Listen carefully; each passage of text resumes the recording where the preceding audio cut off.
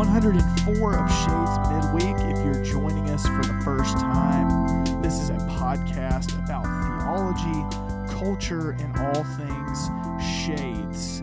My name is John Mark Durow. I am the worship pastor here at Shades Valley Community Church. We are recording live in 4Stream Studio, and I'm joined by our executive pastor and our senior pastor, Brad Brown and Jonathan Hafes. Good to see you all. Glad you're here with us. Would there be a way for us to record that wasn't live? I don't know. Maybe like, I don't know. I have to think about that.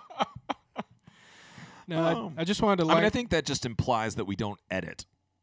Like it's just kind of, what Right. happens What right happens now happens. is what you get. That's right. Right. We're not So. doing this 4 or 5 times. Yeah, there's not like And then multiple editing takes. it together. Well, I mean, that's Right. why we let John Mark do the intro, because when the days when we let you do the intro, it was like 4 or 5 takes. I'm not a one-take wonder.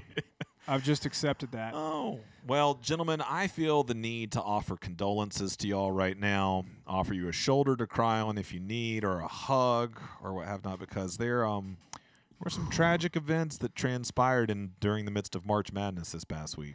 It's true. It has not been a good March for the SEC.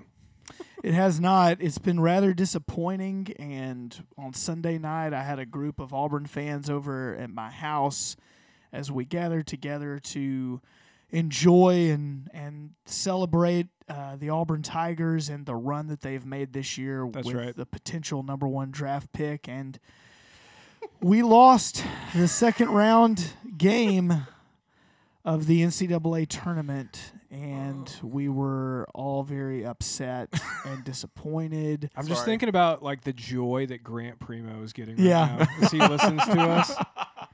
Well, guys, I feel the need to personally apologize because the first round game of Auburn, I was able to join you two gentlemen and Yep. watch that game. That's right. And upon the conclusion of that game and being victorious, I told you, I was like, well, now according to sports rules, I got to be present to watch every game with y'all. This is what happens. And I failed you. I failed you on Sunday night. We had a community group commitment that we had to be at, and I apologize if this This was is what if happens. this is any way my fault. We need to talk about priorities, Jonathan. Now, here's the question. In light of everything that's gone down, who do y'all have to win now? Well, my win hasn't changed because Jonathan- y'all both picked Auburn, but I picked Gonzaga. Jonathan's still in good shape. I picked Auburn, Would you change it? Or do you still have Gonzaga? No, I wouldn't In your change heart. it. But I mean, everybody's bracket's busted to a certain extent. I mean, because my Kentucky, as much as Grant wants to laugh at you, he picked Kentucky to win the whole thing.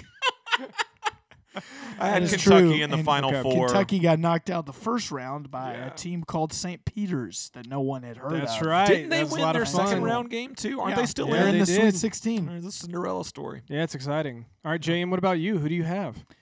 Well, I redid. Actually, my son, our oldest son, Moses, who's 7, he really wanted to fill out a bracket.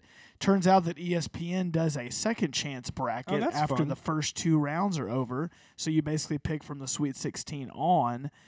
I'm trying to remember who he picked to win. I think he picked Arizona. He either picked Arizona or Gonzaga. I can't remember. So I haven't really done any new picks. My guess is at this point, Gonzaga has a great opportunity to go pretty far. I think Purdue, actually, in their bracket, they've got a pretty good path forward.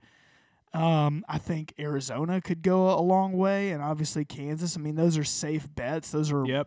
most of those are 1 seeds. So, hey, let's see St. Peter's go all the way, man. I mean, That'd be I think that would incredible. be nobody win their brackets. I think that would be amazing. That'd be incredible. Just complete chaos at this point. Just That's right. chaos. is Let the best chaos thing. reign. Right. Exactly. Well, All right. gentlemen, we probably do need to move on as much as we could sit here and make this our sports podcast. That's right.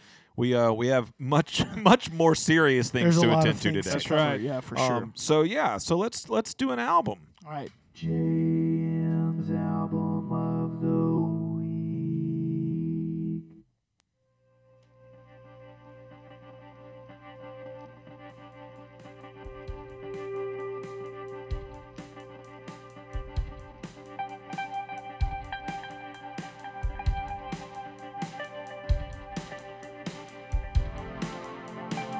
Yes. The album of the week this week comes from an artist that I've featured several times previously in this segment called Young Oceans. The group originally from Brooklyn, New York. I believe they find themselves in Nashville, Tennessee now. This is actually an instrumental record that was released this year titled Like History. It is basically the instrumental versions of songs off of the 2021 release called You Are Fullness, which Young Oceans put out last year. He's done some instrumental versions of his records before. I think it's a really neat idea. I think it's really cool because a lot of his songs have a lot of unique instrumentation. There's a lot of beautiful melodies.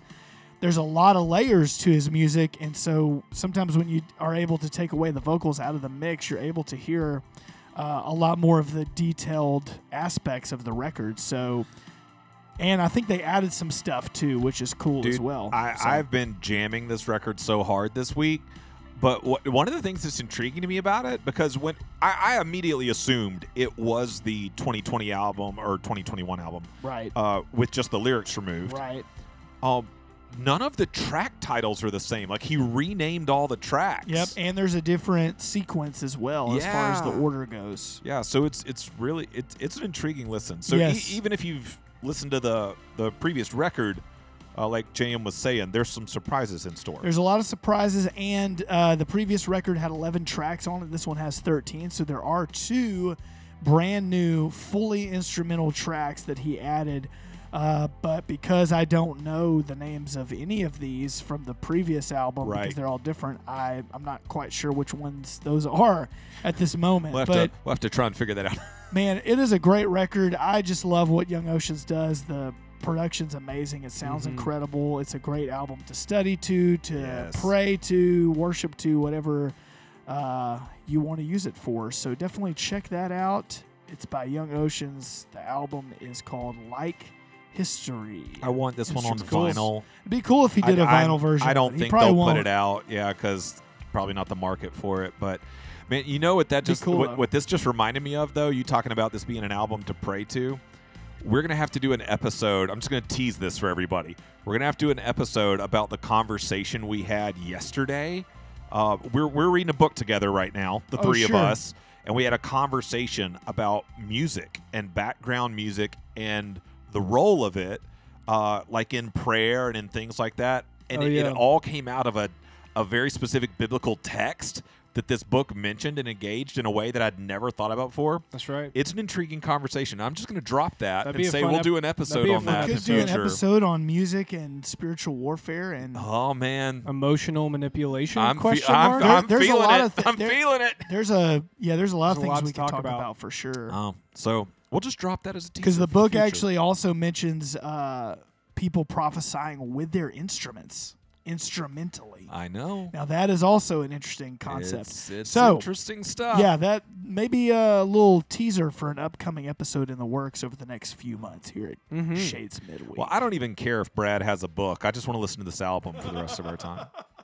Awesome. All right, Brad. I have a book about Jesus, Jonathan. Oh, good. Do you not care about it? I'd care about Jesus. All right, let's hear what your book is. Can anyone blame me for not wanting to swap from Young Oceans to this? I mean, it's not prophetic music, I'll tell you that. Well, despite Jonathan not caring about God, I am very excited about the book that I have for this edition of Bradford's Book Club. It is a book titled The Apostles' Creed for All God's Children.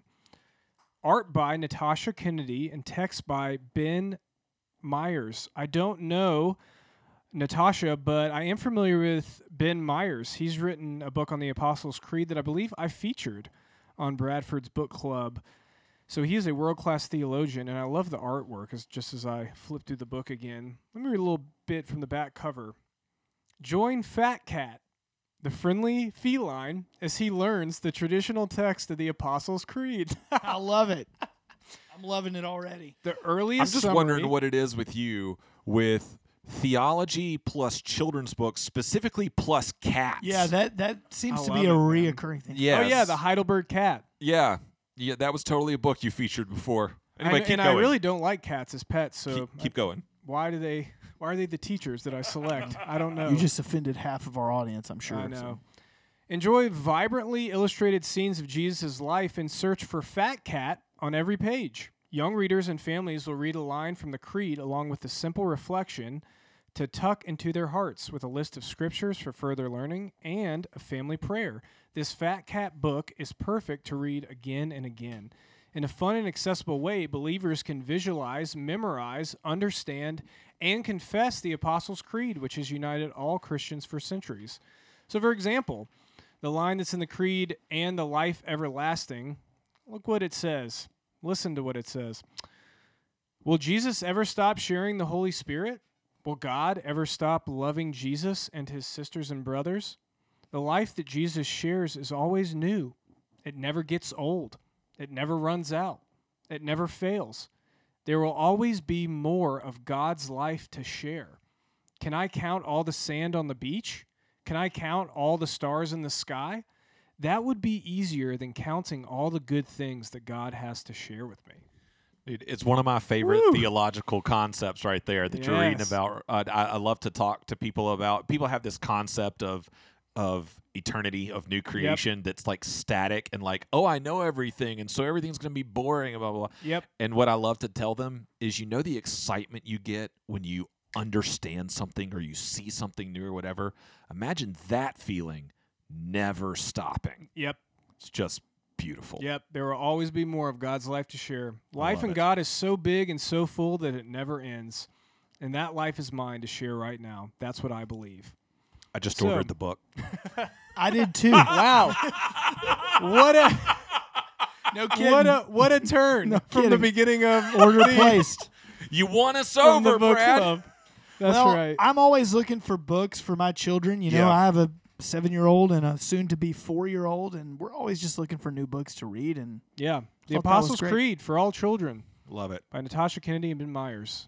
Love it. Check it out. well, awesome. To shift gears a little bit to something a little more serious, you know, we have like a weekly meeting every week together as a staff. We talk about various things that we need to get done. A part of that meeting is usually discussing what we're going to do here on Shades Midweek. We talk about potential episode topics, guests that we could have, and obviously with all the recent violence and war that we've been seeing in Ukraine. Obviously, this was something that we've been talking about a lot. We had the McClungs on last week, who are missionaries that are returning to Poland to help on the border there. They're in Poland And now. they're there right now as we speak. I actually saw Josh update their Instagram. I believe it was today or yesterday. So they are on the ground over there right now. One of the things that we talked about was reaching out to the EFCA, our denomination that we're affiliated with. They have a team called the Reach Global Crisis Response. We reached out to the director. He emailed me back within 30 minutes of me emailing him, Wow. asking if he would like to come onto the podcast. We've just finished recording that interview a few minutes ago, and that is what we're going to be listening to today. So thank you for listening. I hope you enjoy this interview. If you would like to email us, you can email the show at midweek@shadesvalley.org. As you'll hear, there are multiple ways in which you can help, considering helping and praying for the EFCA Reach Global Crisis Response. I am going to put a ton of links and information in our show notes. So whatever app you listen through, whether that's Apple Podcasts or Spotify, you should be able to see links in the show notes, ways that you can help and pray for Reach Global. So here is that interview now. Thank you so much for listening this week.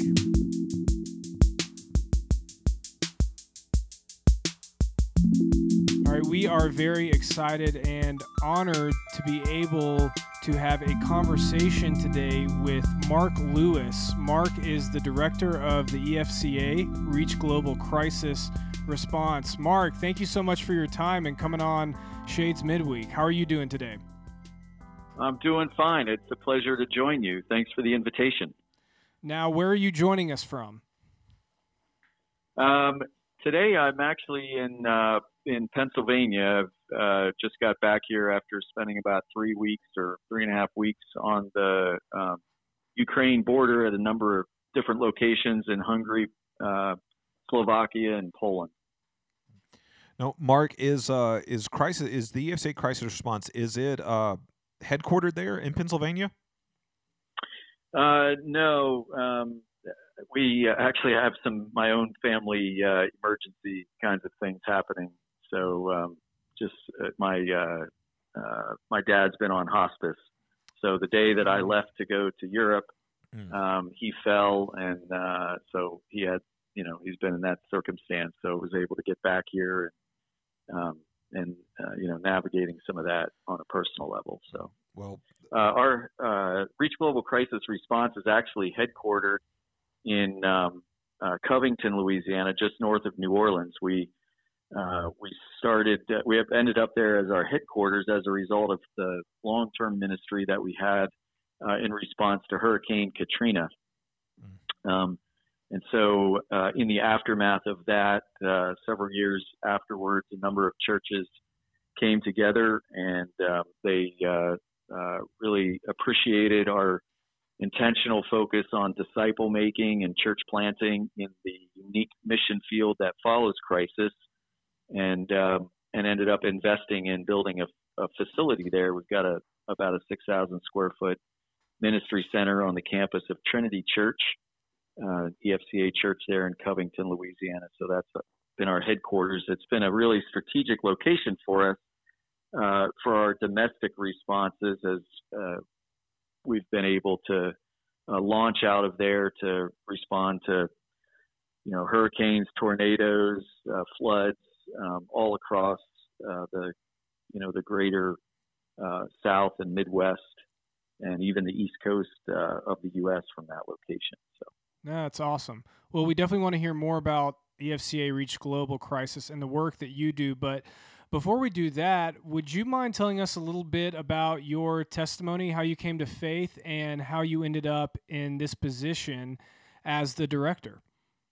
Yeah, sure. I grew up in a church family, a Roman Catholic background, and so I never doubted the existence of God, and there was a faith element to my life. But as a teenager, somewhere in there, I questioned the emphasis on doing, and feeling like you could never be good enough if you're trying to do things on your own to earn favor with the Lord. Mm-hmm. And it didn't really make sense to me. And then somewhere in there, a friend of mine was a pastor's kid, and we were hanging out, doing a lot of stuff together, and he invited me to church, and I went on a number of occasions with him. And I just remember one Sunday evening hearing a real clear, simple presentation of the gospel that just Jesus died and he wanted a relationship with me, and it just made so much sense. Like it wasn't up to me. It was a completed work by Christ on the cross, and so that started a faith journey for me. It took a number of years till I think we had met my wife, and we were dating, and we were trying to figure out a church to go to together. And we discovered the Evangelical Free Church of Hershey, Pennsylvania. We visited there, and we heard some really great expositional preaching. And the first time I was there, I said to her, "We're not looking at any more churches. This is the Word of God being preached, and we need to be here." And that was a place where we grew. We were part of a team that planted a daughter church from that church, so that gave us some great experience in small group ministry and church planting and such, which has been invaluable, invaluable practical training for a lot of what I do now. And then in the midst of that, in the early 90s, there was a gigantic flood in the central part of the U.S. Mississippi River flooded, and my wife and I one night were watching television, and we felt. My wife said, "Boy, I wish we could help," and I said, "Well, why don't we?" So we called the EFCA's national office and said, "Hey, we want to volunteer," and whoever answered the phone said, "We don't do that." And I'm like, we don't do what? Like help people in need or, whatever. And it's like, well, we just aren't organized around that. So it was an interesting thing for my wife and I. We thought in that moment, wow, we're part of a denomination and they don't really have anybody organizing this, responding and engaging in ministry in the aftermath of crisis. Anyway, we organized our own short-term mission teams, and we went to serve that particular, in the aftermath of that particular flood event. And we got assigned to go shovel mud out of a basement somewhere in a neighborhood. And so we were happy to go and do that work and just serve however was needed. We did it in the morning. Monday morning, we shoveled mud for 4 or 5 hours, and then we took a break at lunch, and we started to walk around. And when we got to the neighborhood, no one was there. But by lunchtime, a number of the other families were around, and they were trying to clean out their homes. And so we took a prayer walk around the neighborhood. We just met family after family, and it was just this really unique moment. We connected, we heard their stories, we cried tears with them, we hugged, we prayed, and just every family that we interacted with, somewhere in the conversation asked us, who are you, where are you from, why are you here? And every one of those conversations allowed us an opportunity to share why we were there, that Jesus had done something in our lives and he had called us to come and serve and engage, and that we were there actually for them that day. And we could, speak gospel, hope, and truth and life and light into the lives of the folks that we met, and continued to do that for the week that we were there. And as we reflected on what happened in that first particular day of serving, the Lord gave me this phrase, there's a mission field in the wake of crisis, because that's what we experience. We experience this unique openness to investing in a holistic way, caring for people physically, but being there more particularly relationally, emotionally, even, intellectually, but certainly spiritually. And in fact, that's what we've discovered as we've engaged in this ministry for really since then, that there is this unique mission field that follows crisis. We were, since that time in '93, we took a lot of different short-term missions trips and took lots of people with us along the way to help in their spiritual growth and development, intentionally inviting people along. And we continued to learn. But it was in 2005 when Katrina hit that I called the EFCA's office again, and this time somebody said, well, we visited a church there in Covington, and there was another EFCA church in New Orleans, and there's some significant needs in the area. And after a conversation, I said, well, what do you need the most? And he said, I need somebody in Louisiana tomorrow. And I thought, well, wow, I guess that's me, because I was trying to discern what the Lord wanted for our family, for me to do in the moment. So I said, well, I'll get in a car and I'll be there, maybe not tomorrow, but, maybe in the evening tomorrow kind of a thing. So left a few hours later and grabbed a couple of guys from my local church and took with me, and was expecting to be there a week.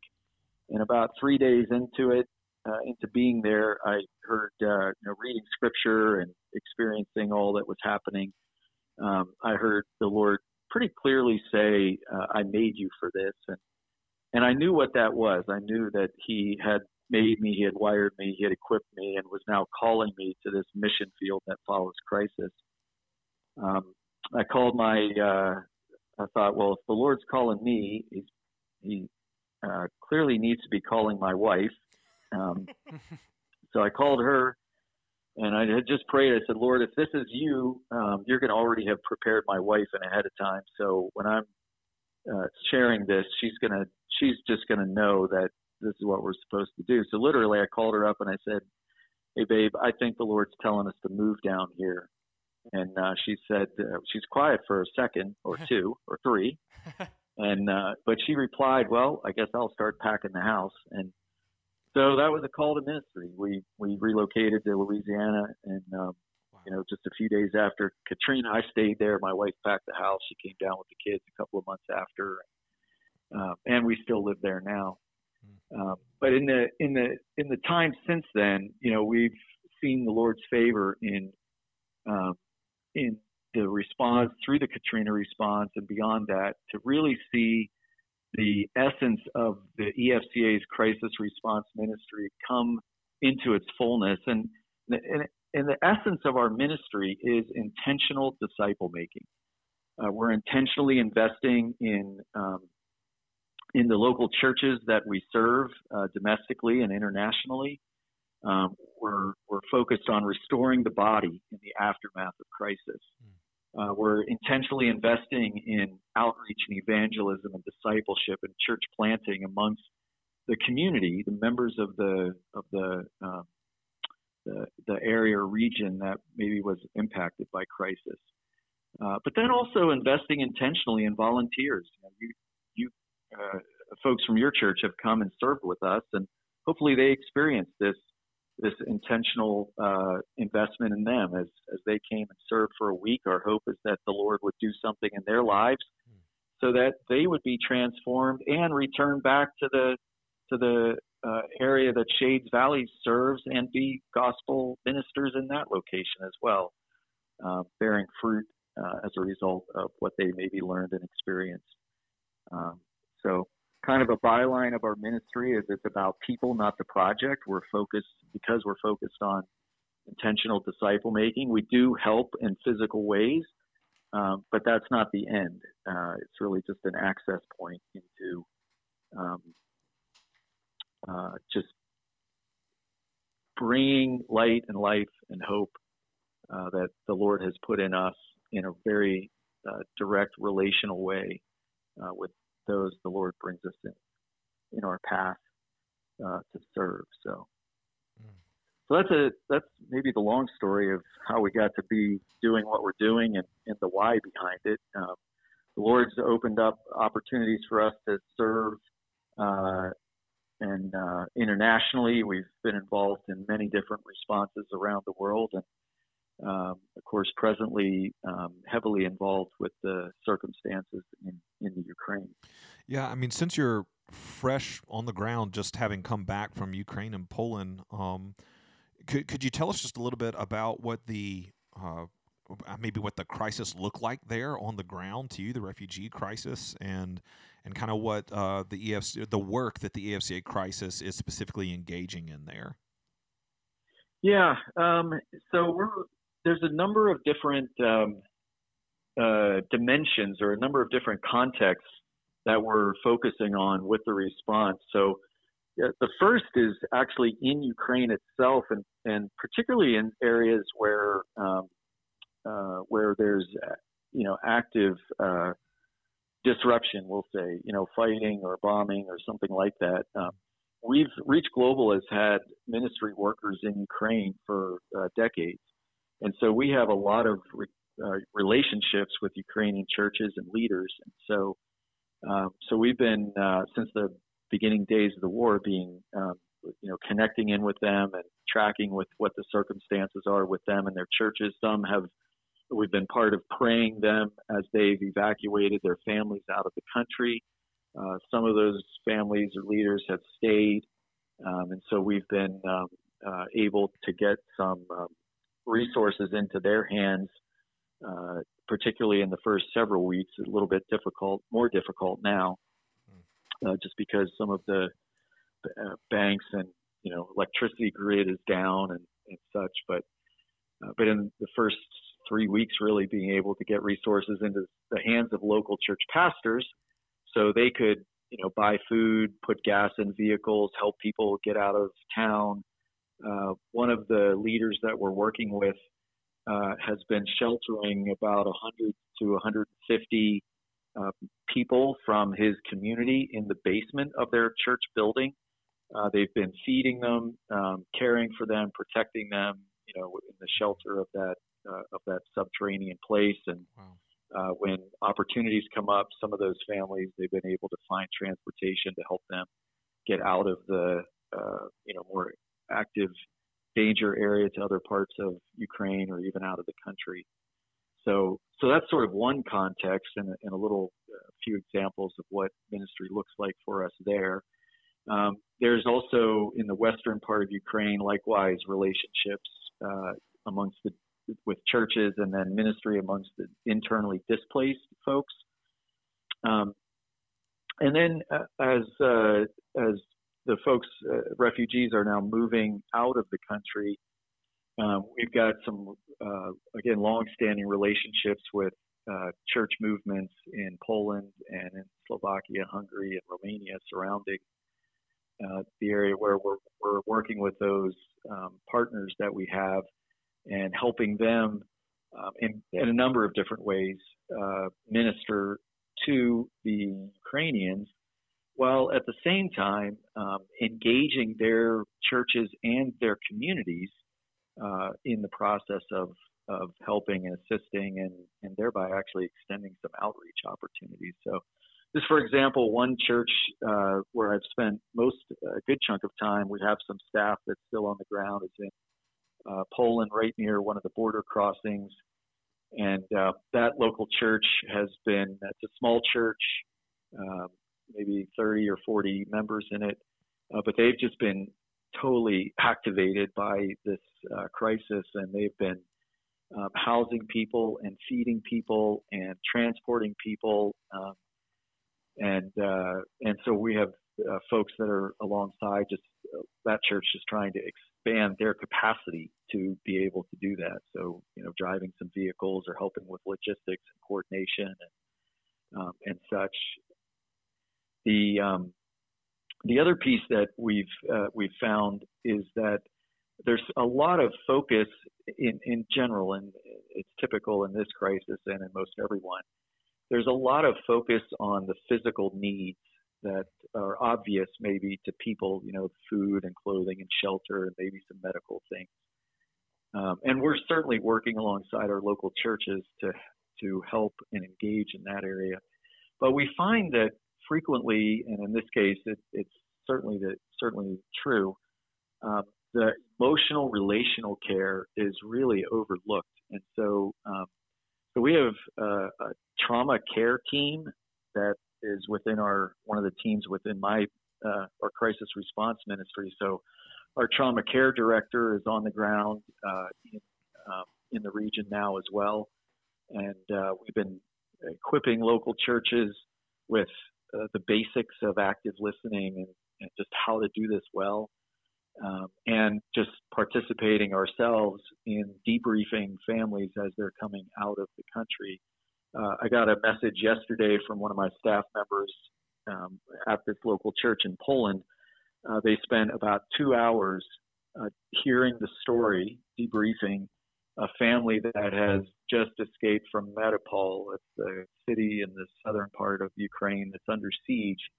So one of those days when they opened a humanitarian corridor and there were, maybe 3,000 or 4,000 people that got out, this family was one of them.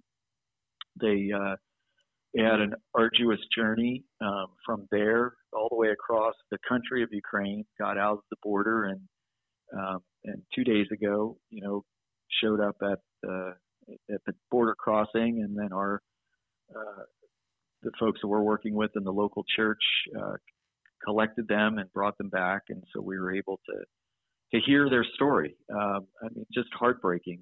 Just the difficulties that they endured, but it was they were so thankful for the blessing of being able to be heard. Our Steve, my staff person, just patiently listened, was quiet when quiet was needed, and was able in the end to just hug and pray and encourage this family as they were able to just unpack some of the pain and loss and grief that they've experienced that is really unimaginable, and frankly for them is very almost unspeakable. Like it's just very hard for them to even speak about the circumstances, but an incredibly significant part of what we hope will be the beginning of a process of healing for them. So again, because our focus is on intentional disciple making, we find really high value in this aspect of ministry. It's the ministry of presence, the ministry of, it's a ministry of compassion, but it's really a ministry of relational presence and, active listening. So it's a little bit of a vignette, a couple of just small stories of what it's looked like.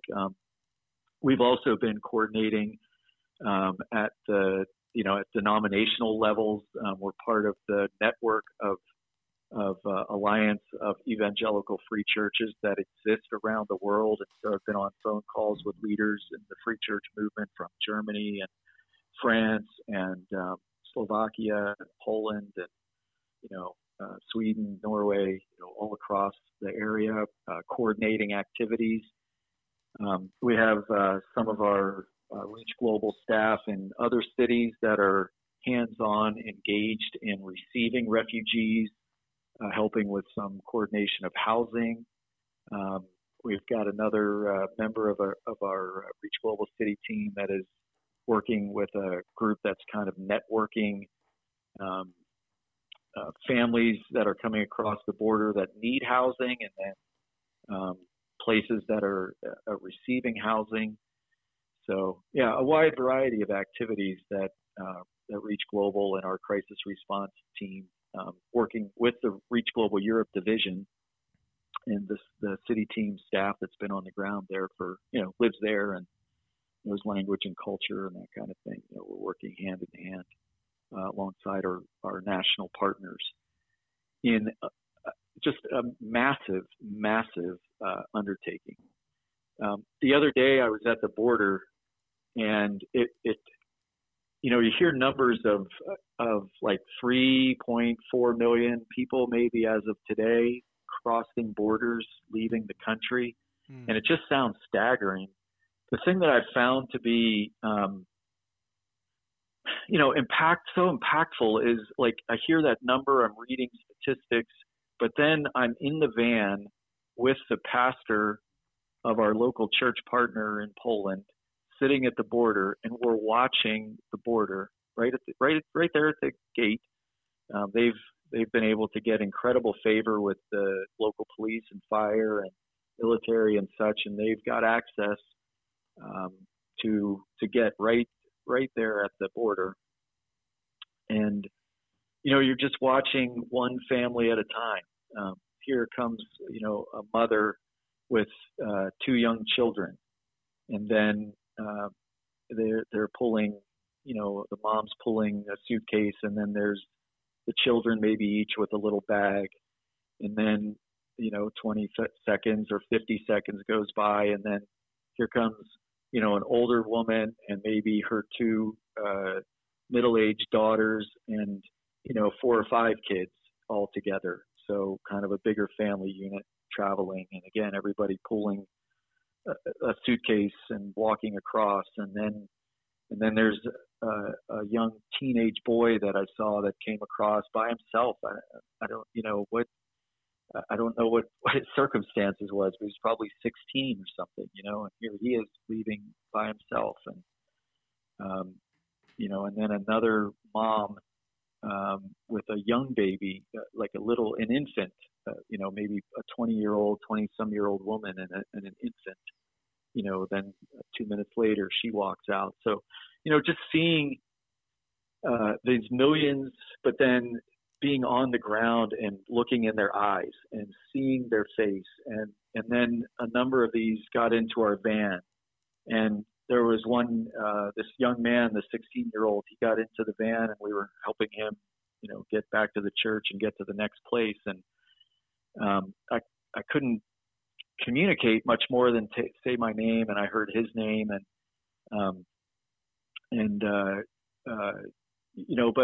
but there was a connection. Like, I was just trying to imagine his future, and who is he? Where is he going? And where's, what else is happening with his family? But sitting next to him was about a 24-year-old woman, and she just was sobbing, and just, she was scared. You could see fear in her face. She's in a strange place, and she's a young woman traveling alone.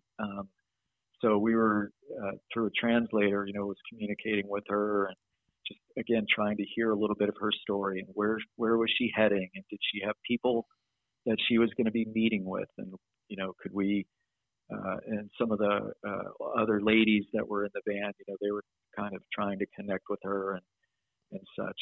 So, it's just, it's this massive thing that we see on TV, and we hear, maybe statistics, or we see bombs being dropped, and, some political things, but man, it's individual people, it's faces, and it's very personal. So I would say that that's, kind of a big reflection that I've taken away from being right there. It's all the numbers and things, but every one of those numbers is an individual face with an individual story. And some people come across and they're very calm, and they're relieved. Some are crying tears of joy, like they can't believe they're in safety. Some are just, their face is blank. It's emotionless. It's like they're just, a machine, if you will, kind of walking through things. So I would say that's kind of a reflection as well. That's been a bit challenging. I think the other thing that has been really beautiful, encouraging moment. Last Sunday, I was in a church, another one of our partner churches there near the border in Poland, and I came to the church it was maybe about 4:00 in the afternoon, and I heard music coming from inside, and I thought, wow, is this a late worship, or I didn't really know what was happening. And I walked in, and it was very informal. There was maybe 20 people that were there, and they were singing and actually in a number of different languages. And the pastor came up and he said, our church service ended about 12:30 or 1:00, and there was a break, and some people ate lunch, and but some of the people just came and they picked up some instruments. He said, for the last 3 hours, we've just had a spontaneous worship session with Ukrainians and Polish, and there were some other missionary folks that were there. So, English was spoken, Polish, Ukrainian, Russian, and German. So this Mark, singing together. Mark, you posted a video of this, didn't you, to social media? I did, yeah. Yep. I thought I had seen that. Yeah. Yeah. So again, so the other impression that I had was of there is a vibrant church in Ukraine, and it's really again, amidst the brokenness and pain, it's incredible to see people that have experienced what they've experienced, but like the power of the gospel, the power of worship, the power of community, and the beauty of that when it is expressed across, cultural divides, across language barriers, across, war. And it's actually it was so remarkable because in this particular region of Poland, 80 years ago, Ukrainians were actually persecuting the Poles. Ukrainians were being used as local police by the German Nazis to enforce the Nazi regime's will on the Polish people. And a number of people in the local church told me about this reality, that they had experienced this oppression from the Ukrainians, and they said, we've heard from many Ukrainians that they can't believe the welcome that they're receiving in the church. They were fearful because they knew what their countrymen in decades ago had done to the people in this region of Poland. And to be received with such grace and such openness, and to have this kind of worship together, just an incredible power of healing that comes in the context of gospel ministry. So, so just lots of, amidst the difficulty and pain, it's been really an incredible blessing to see beauty and unity in the church, and I hope that's a message. I don't know what's being covered on the news here in the U.S. I'm not really. I just haven't been watching it. I don't know what's being covered, and I hope for the church, for your church particularly, to be broken by what is being seen, because there's evil and the need for prayer amidst all of this. But yet at the same time, to know that even amidst evil and the worst of circumstances, God is redeeming, God is working, and God is present in a portion of these Ukrainians that are being forced to flee. One of the things that we've been as we've been thinking about our long-term strategy with the response efforts amongst the refugees, part of what we're wondering is, will this movement of Ukrainian refugees, to the extent that there are really active, vibrant believers in the group of people that are moving, they're moving into places where there really isn't a vibrant church. Many cities across Europe are really spiritually dead, and the church that was there, decades and decades ago, they're the physical buildings have been turned into museums. I mean, they're not even in use. Hence the need for our Reach Global long-term missionary staff in Europe. It's a very unreached and very dark place.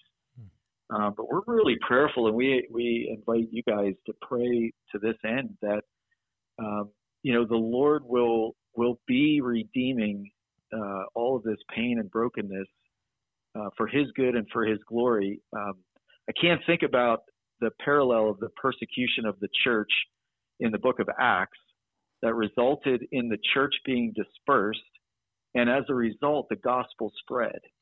And so we're really inviting fervent prayer to that effect, that as these people of Ukraine are being dispersed, that those carrying the Christ within them would be actually going as missionaries, that they would be bringing the gospel to cities across Poland, to cities across Germany and France and Italy and Greece and Stockholm, just all the places that we hear people are heading, and that there might be the birth of a vibrant church movement, a revival, if you will, in other cities in Europe.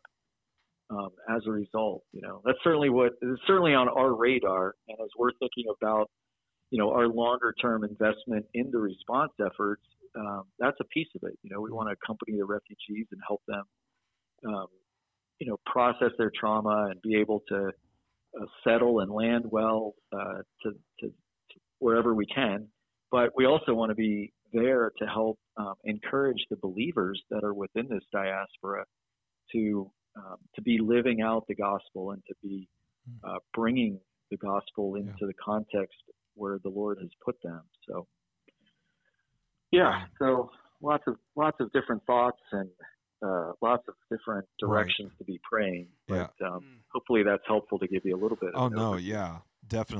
Definitely helpful, Mark. I mean, just as I listen to you, I feel all sorts of different, like it feels overwhelming.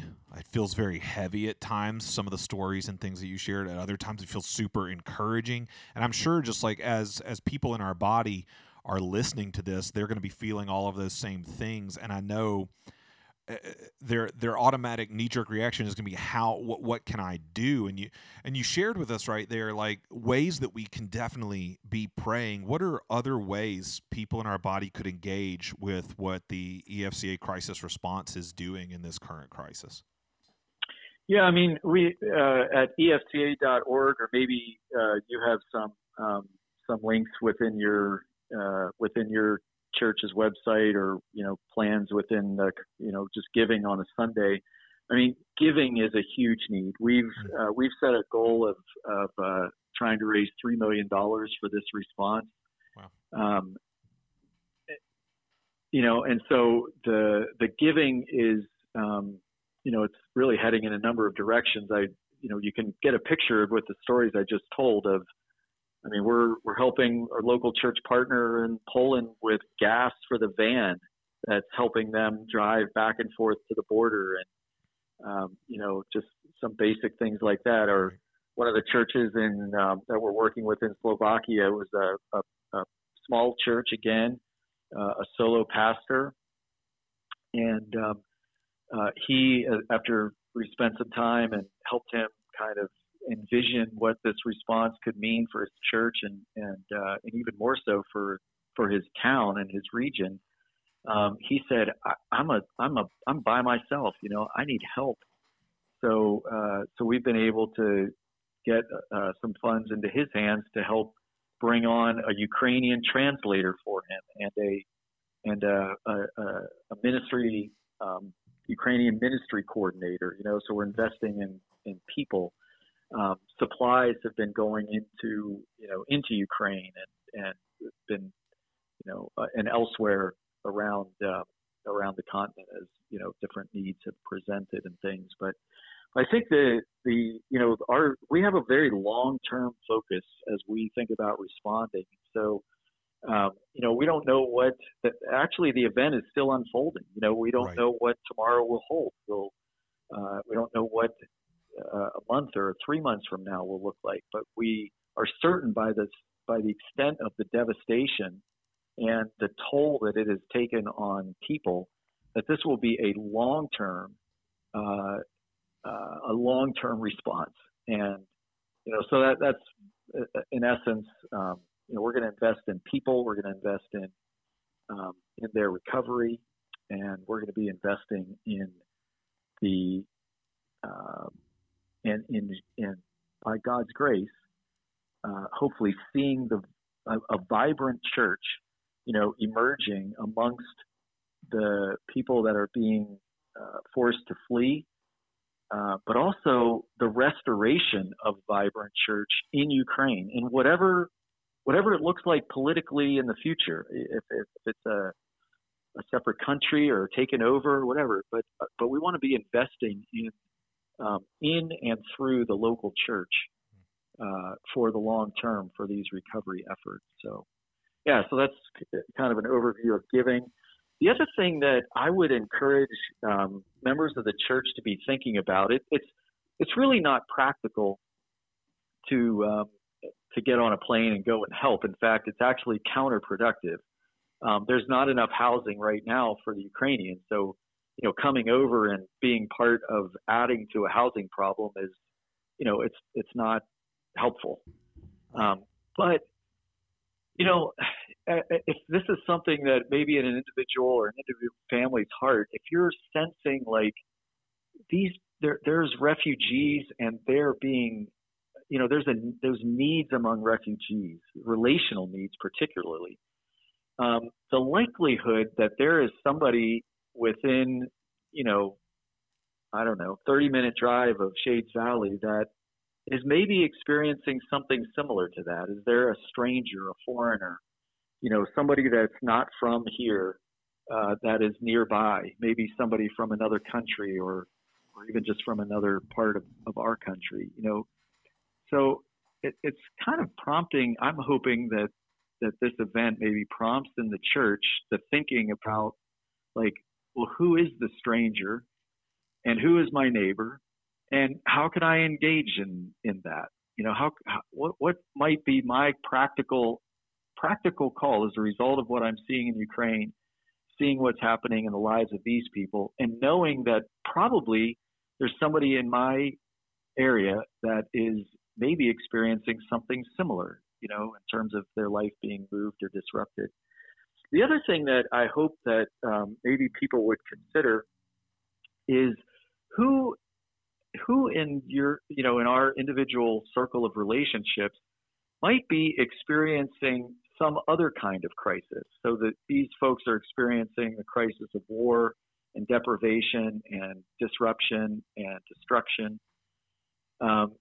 But there's probably somebody within our circle of relationships that's experiencing something else, like a broken relationship or a job loss or a death in the family, or some other kind of significant trial, an accident, a diagnosis. And what could that, how might I be able to step into that crisis? How might this crisis of, awareness of what's happening to people from Ukraine, how might that create an awareness for me of who is in my circle that's in crisis, and how might I engage with them, in some relational way? So again, they're not necessarily direct things, but maybe things that would prompt people to to do what you can with what you have where you're at. Yeah, no, absolutely. I wonder, Mark, like as you talk about all that, I'm sure people in our church will want to be able to keep up with how the EFCA crisis response continues to develop as the situation develops. What are the best ways for people to stay abreast specifically of y'all's work, and ways that they're going to be able to support it, ways they're going to be able to, or new needs that arise in prayer? I mentioned earlier, that video that you posted on Instagram. So I know that y'all have an Instagram account. That's one way people can keep up. But what's probably is that the best way, or are there more? Yeah, I mean, through social media, we have we're on Instagram as Reach Global Crisis Response. For Facebook, it's EFCA Crisis Response. We have a blog at WordPress. It's Reach Global Crisis Response on the WordPress blog. Staying in touch with the EFCA update, the email that comes out from the EFCA about every 2 weeks. There'll be stories that'll be posted in there. But I would say those social media channels, are probably great ways just for the quick stories, the little picture of what's happening, what's happened in the last couple of days and things. So. For sure, and we can include a link to a couple of those things when we post this interview. Maybe kind of as a final thing, and I know that this is super fresh, and you're focused on what's going on with your family there in Pennsylvania, so I don't even know if there's an answer to this question right now, but y'all are stationed right outside of New Orleans, headquartered there, and I know that New Orleans was hit just last night with a tornado. Is there already a developing response from EFCA Crisis Response, and maybe ways we can pray or be involved there? Yeah. In fact, I was on messaging back and forth with my wife last night. She was taking shelter in an interior closet in our house as the tornado was not too many miles away. So yeah, we got hit pretty bad. The New Orleans area got hit last night. Fortunately, we were, our church and ministry center and home, it was spared. But yeah, our team is actually out assessing today what that looks like. We've been actively involved in the Lower Ninth Ward since 2005. We actually still this spring we just did a roof on a house that was flooded from Hurricane Katrina. So there's actually still ongoing Katrina work. Wow. Our area was hit by Hurricane Ida last August, actually on the August 29th, the anniversary of Hurricane Katrina. We got a direct hit again. So we've been hosting short-term teams in Covington, helping with the Hurricane Ida response. There's team from Taylor University and First Evangelical Free Church of South St. Louis. They're with us this week, working on some outreach and recovery work from that storm. And so, yeah, we're anticipating there'll be something happening. I know Sure. the next town over from ours is called Lacombe, and the tornado that went went through New Orleans, came across the lake, and then hopped back on land and went up through Lacombe. So, if people at our I don't church, even know I don't even know what's going on there Right. at this point. But our team is out. They were heading out in a couple of directions today to assess what that's going to look like.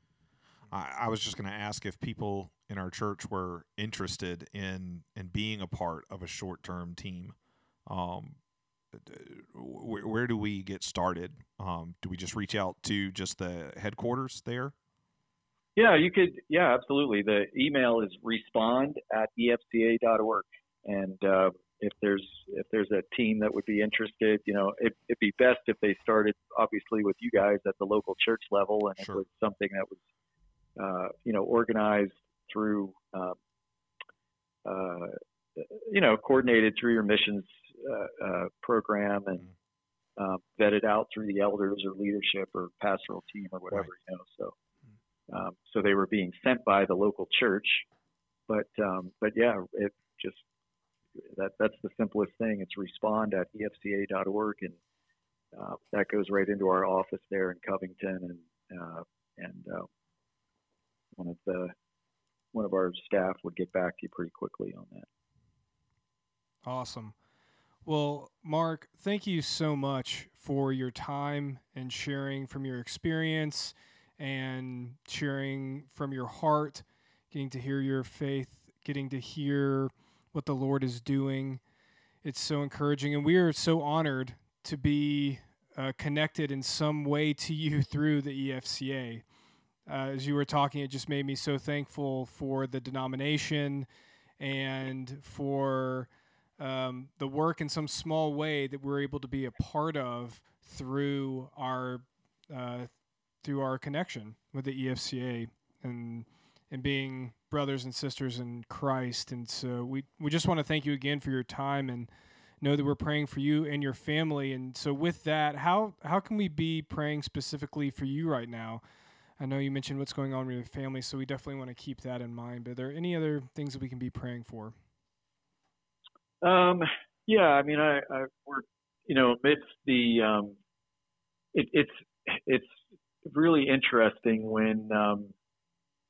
when we are facing major crises, major deployments like this.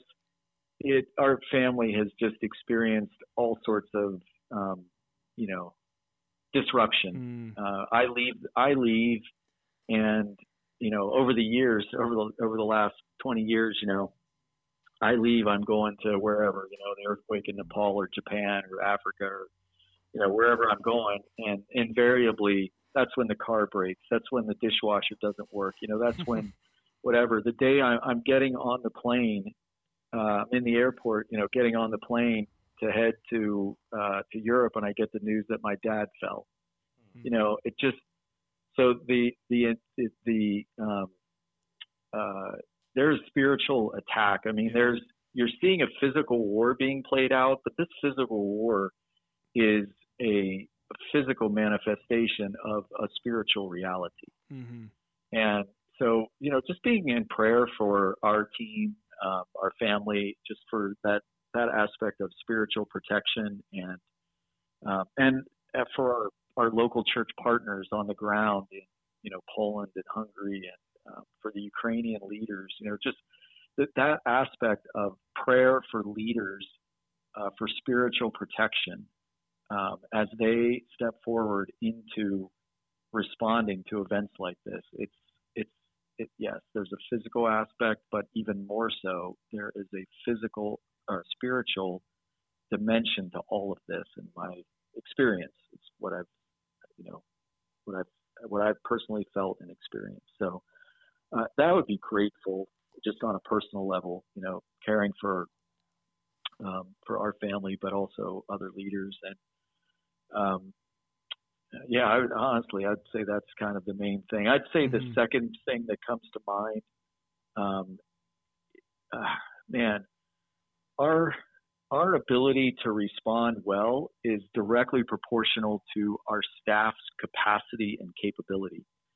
So we're always asking people to pray. Like for our ministry, the number one prayer request is Matthew 9:38, asking the Lord to raise up workers for the harvest. And that could be people that could come on a short-term team for a week, but it could also be people that would be like semi-retired that could have a few days a week or a few days a month or a week every few months, or, just what is that spiritual gift of availability, and how is that could that be invested in a kingdom way in the mission field that follows crisis? We're trying to build our trauma care team.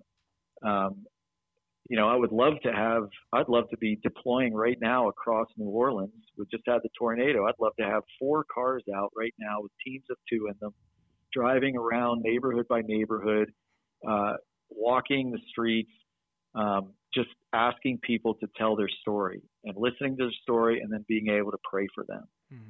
And being able to do that in the name of the local church, in the name of Jesus. But I don't have the staff for that.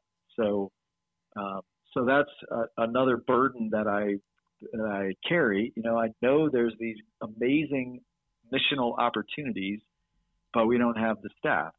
I trust the Lord. Hey, we do what we can with what we have. But I also believe that there are people that just aren't aware that they could be part of engaging in missional ministry in the mission field that follows crisis. And they can do it on a very part-time basis. So those would probably be the couple of main prayer requests that I would ask about.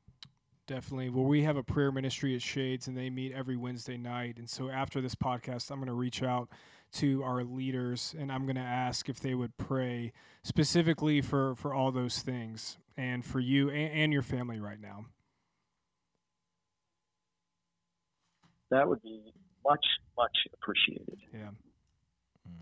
Mark, I'm hoping that we'll be able to continue conversations with you going into the future as well, because even as I listen to you, one of our elders here actually is the founder and leader of a counseling group, the majority of which the employees are part of our church here, and they focus on and specialize in trauma counseling. And I'm just sitting here thinking about, man, what would it be like to put together a short-term team that could be trained here first in trauma care and come out to partner with you in crisis response and do exactly the kind of thing that you're talking about. So it's just stirring some ideas even in my own heart. So I definitely hope we'll be able to continue the conversation in the future. But we just thank you so much for your time. We definitely want to let you get back to your family, but thank you just for spending some time with us today. Yeah, my pleasure.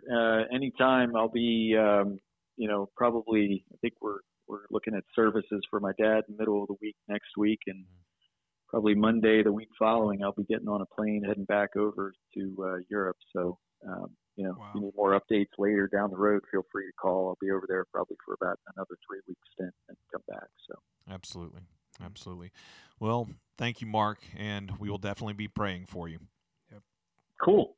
Well, I appreciate you guys. It's a blessing to reach out. I know I don't know if Ed's still around anymore, but I got to spend a lot of time with Ed back in the day. Oh yes, Edward Kaler. Oh, yep. Ed is amongst our favorite people on the planet. Yep, he's one of mine. So if you see him, tell him I said hello and give him a hug for me. And absolutely.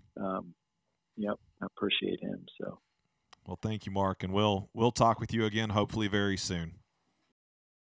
Well, thank you so much for listening. We hope that you enjoyed that interview. I know there's so much there, parts of it so heavy, some so encouraging, but like John Mark said at the beginning, look in the show notes. There's going to be tons of links there about ways you can continue to be engaged or interact with the EFCA crisis response or support. And yeah, we just hope that you'll continue to be in prayer for all the work that's going on, not just through our denomination, but through the universal church of Jesus Christ. So, yeah, be in prayer, and thank you for listening. If you want more information or anything like that, you can email us at at